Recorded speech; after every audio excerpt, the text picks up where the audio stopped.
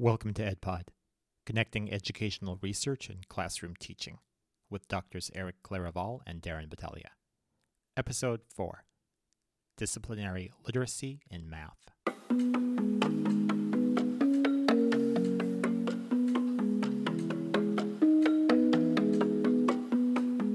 Eric, welcome back. Welcome back. Yes, here we are on our fourth podcast. And what are we talking about here today? Going to talk about disciplinary literacy in math. There's an article that you chose. It's called The Language of Mathematics, The Importance of Teaching and Learning Mathematical Vocabulary.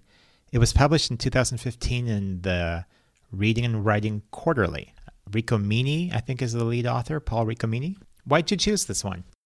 Well, I've been thinking about the importance of vocabulary lately, and when I think about math, there's this whole new world of understanding some of the terms in mathematics. It's almost like learning a second language when we talk about mathematics vocabulary. So I thought, might as well pick this article and talk about vocabulary that is specific to the teaching and learning of mathematical skills.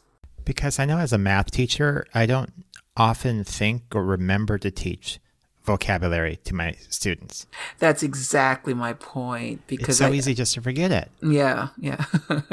But it is vital for students to understand and to use some of these words when they try to articulate their understanding of a mathematical problem, especially now that that the Common Core has been implemented for quite a while, and the expectation is that students are able to write, explain the process, or orally articulate their thought when they try to problem solve math problems. And the specific textbook that we use in my class is very text heavy. So it's not like when I was in school and the teacher would give us a textbook and we'd have to do 35 problems at home that night or in class. And they were all just with numbers and with symbols. In this case, the text itself has a lot of words, and students are often very put off by the words if they don't understand what it's asking. And so, as this article points out, to be able to really ask questions and to break down what's being asked and demanded of them, if they don't understand the vocabulary, they're not able to even get to the algorithms that you and I had to solve when we were in school. Right. And in fact, they cited one study done in 1998 by Monroe, and they said that mathematical vocabulary affords access to concepts, mathematical instruction in the areas of language, and that for these authors, it is imperative that we should teach vocabulary in math. So they cite one article themselves, Rubenstein and Thompson, right? That there are 11 different categories of difficulties with learning the language of mathematics, and I'm not going to mention all of them, but some of them are meanings that are context dependent, for example, and they give an example as the word foot, and foot as in the measure of distance, and foot as in the foot of a bed. So that plays a role when we talk about math. Right. Some words. And they talk about precision in meaning as well. For example, the word expression. When we think about the word expression, it's about, articulating your thoughts and your feelings. That's the meaning of expression. But in mathematics, there is this precise meaning of expression, which is the mathematical expression. It's like the sentence of A plus B equals 4. That is the mathematical expression. And students need to understand that the use of the word expression is different. And that's when, that's what I'm saying a while ago, that it's almost like learning a second language, right? Because we have to situate the meaning of these words within the precise understanding of mathematical knowledge. And there's a very, I think they mentioned a discipline-specific technical meaning that expression is. And there's so many words when we begin to teach vocabulary. I think in schools we get into, schools have a focus on academic vocabulary or tier 1, tier 2, tier 3 vocabulary that is, the lingua franca of that specific school that they want to teach. And I think there's, those overlaps here, I think people can, understand really easily, is that there's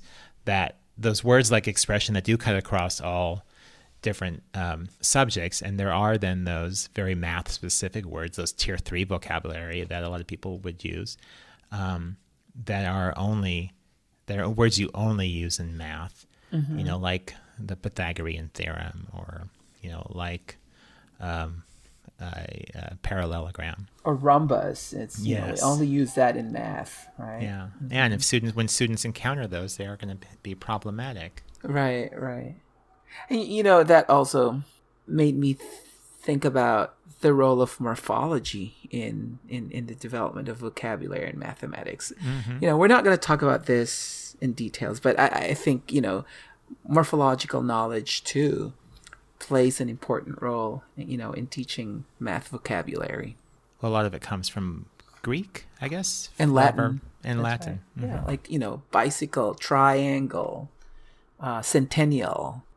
So when you were reading this article, what were you thinking? I mean, I know you're a math teacher, and that's the reason why I asked this question, because you mentioned earlier, it's, there's really nothing new about the teaching of vocabulary, but what is novel about the whole, idea of vocabulary in math is that math teachers don't teach vocabulary. So what I was thinking is, telling myself I don't teach vocabulary systematically enough, and sort of, beating myself for that. That's really what this is reminding me about.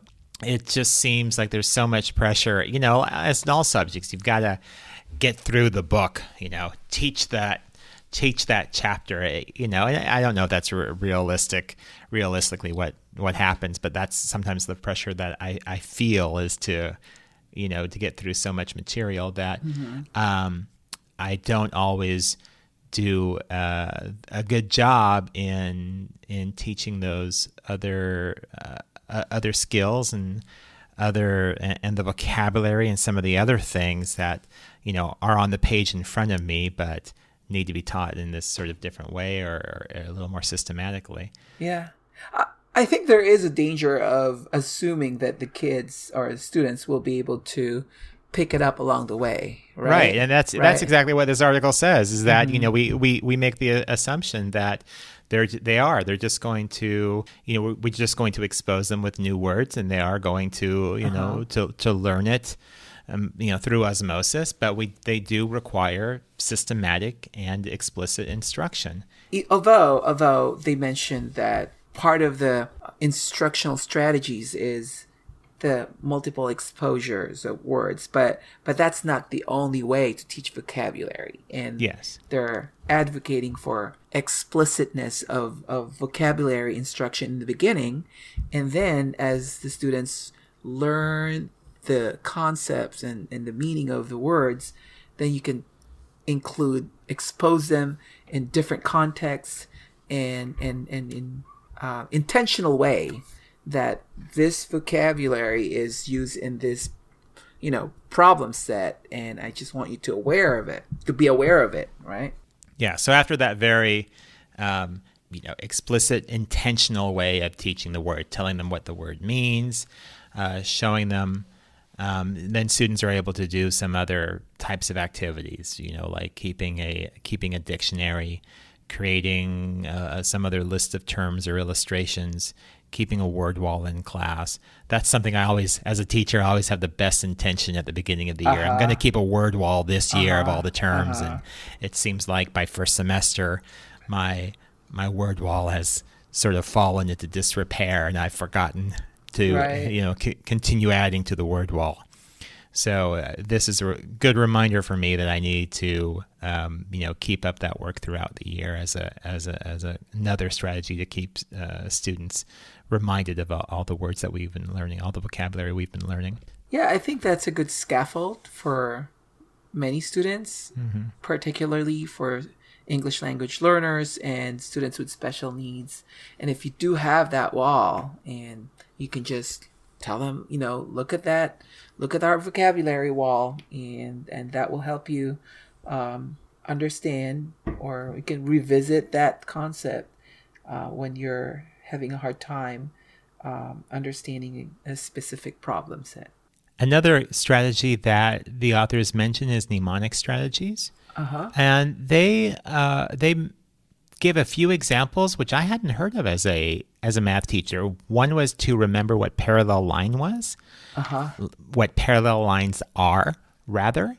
And they have a little picture of parallel lines, and they have elves on the lines, and the mnemonic is a pair of elves.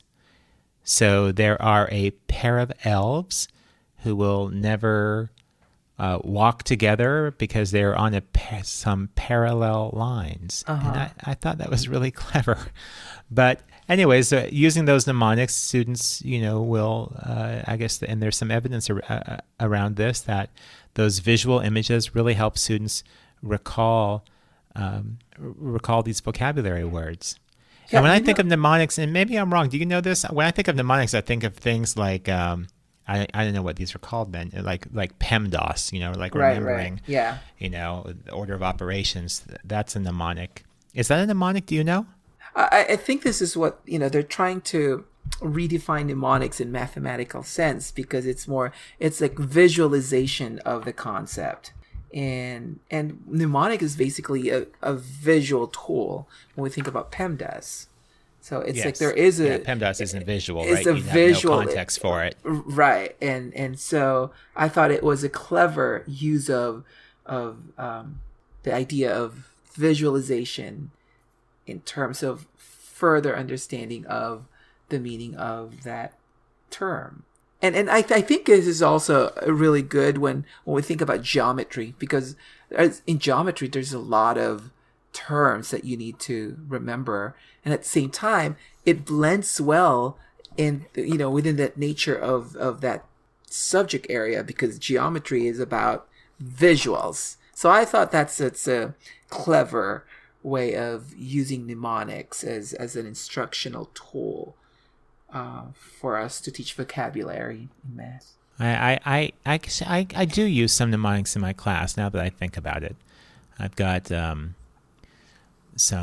using some mnemonics with slope, some visuals with slope, and pictures around the room, Mr. Slope Guy. So things that I've found on the internet, borrowed from other teachers and so forth.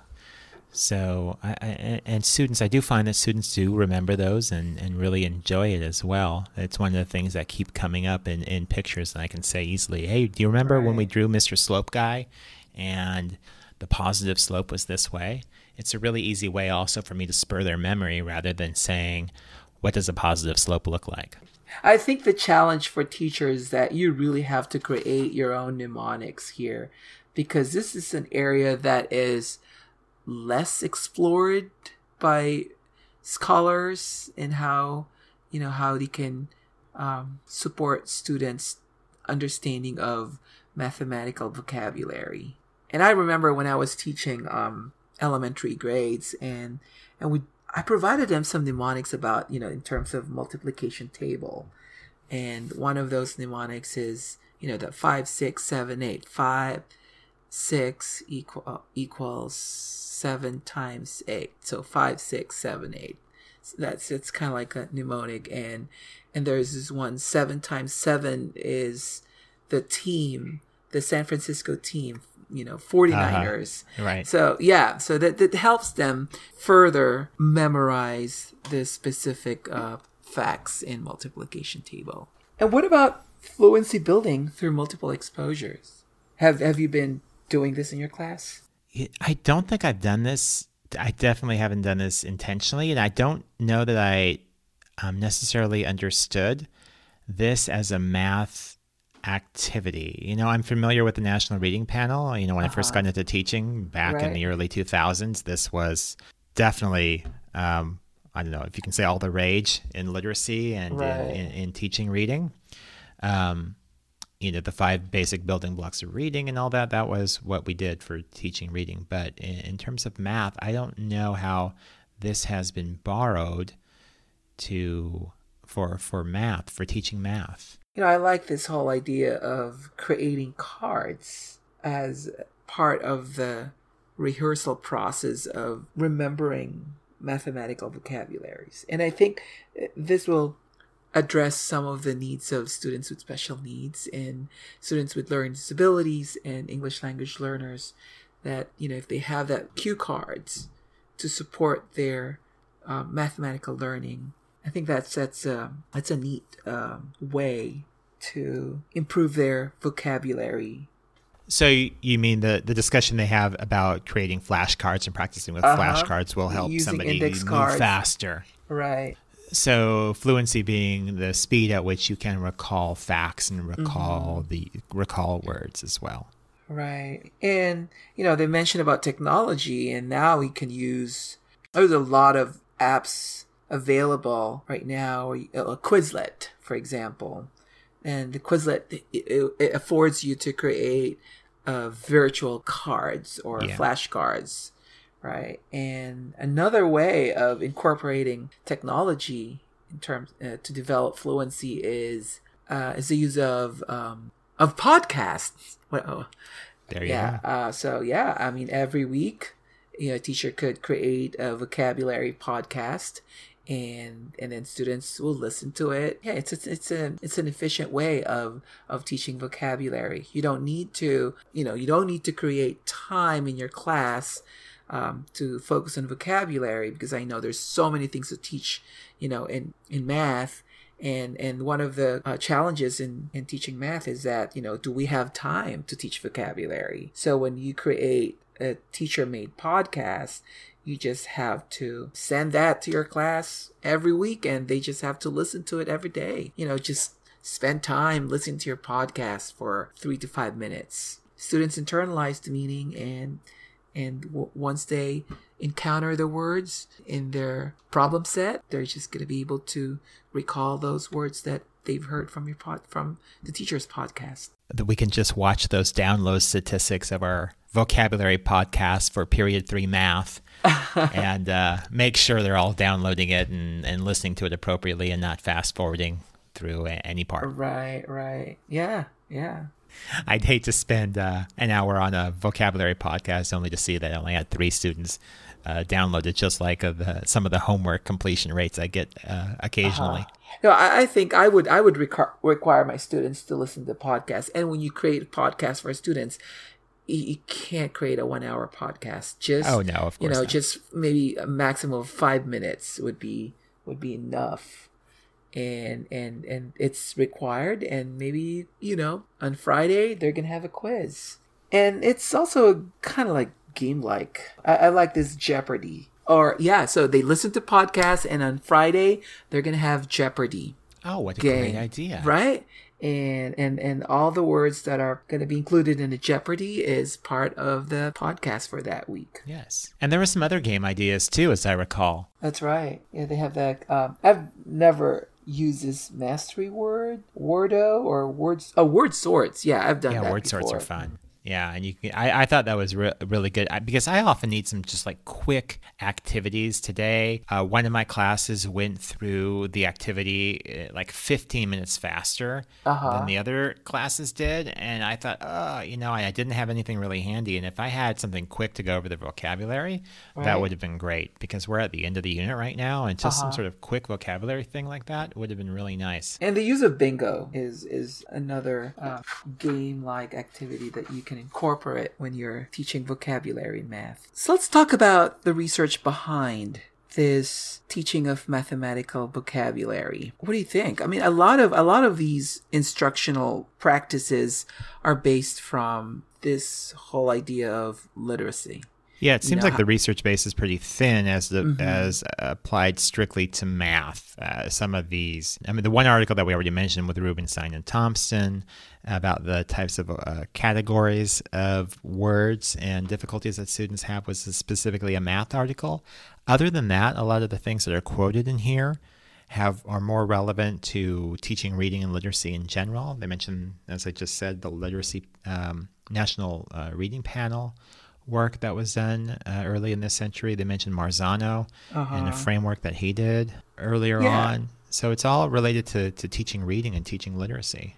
I think this is the whole idea of, disciplinary literacy in math. It's the overarching idea of disciplinary literacy is to teach language in mathematics. And one component of language is vocabulary. And this is where a lot of math teachers are not aware that some students are struggling in word problem, not because they don't have a well-developed mathematical concepts, but because they're struggling with the words that are used within the context of mathematical concepts or mathematical principles.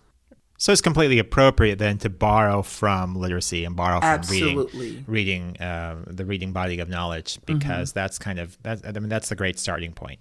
Right. But what we need to do is to do more intervention research as to how this teaching of vocabulary in mathematics realistic or efficient, or in what ways that we can what are some of the aspects of vocabulary that we can focus on to deliver mathematical instructions efficiently. And with that, Eric, thank you. All right, so next week we're going to talk about data mining and the implication of that to K-12 leadership.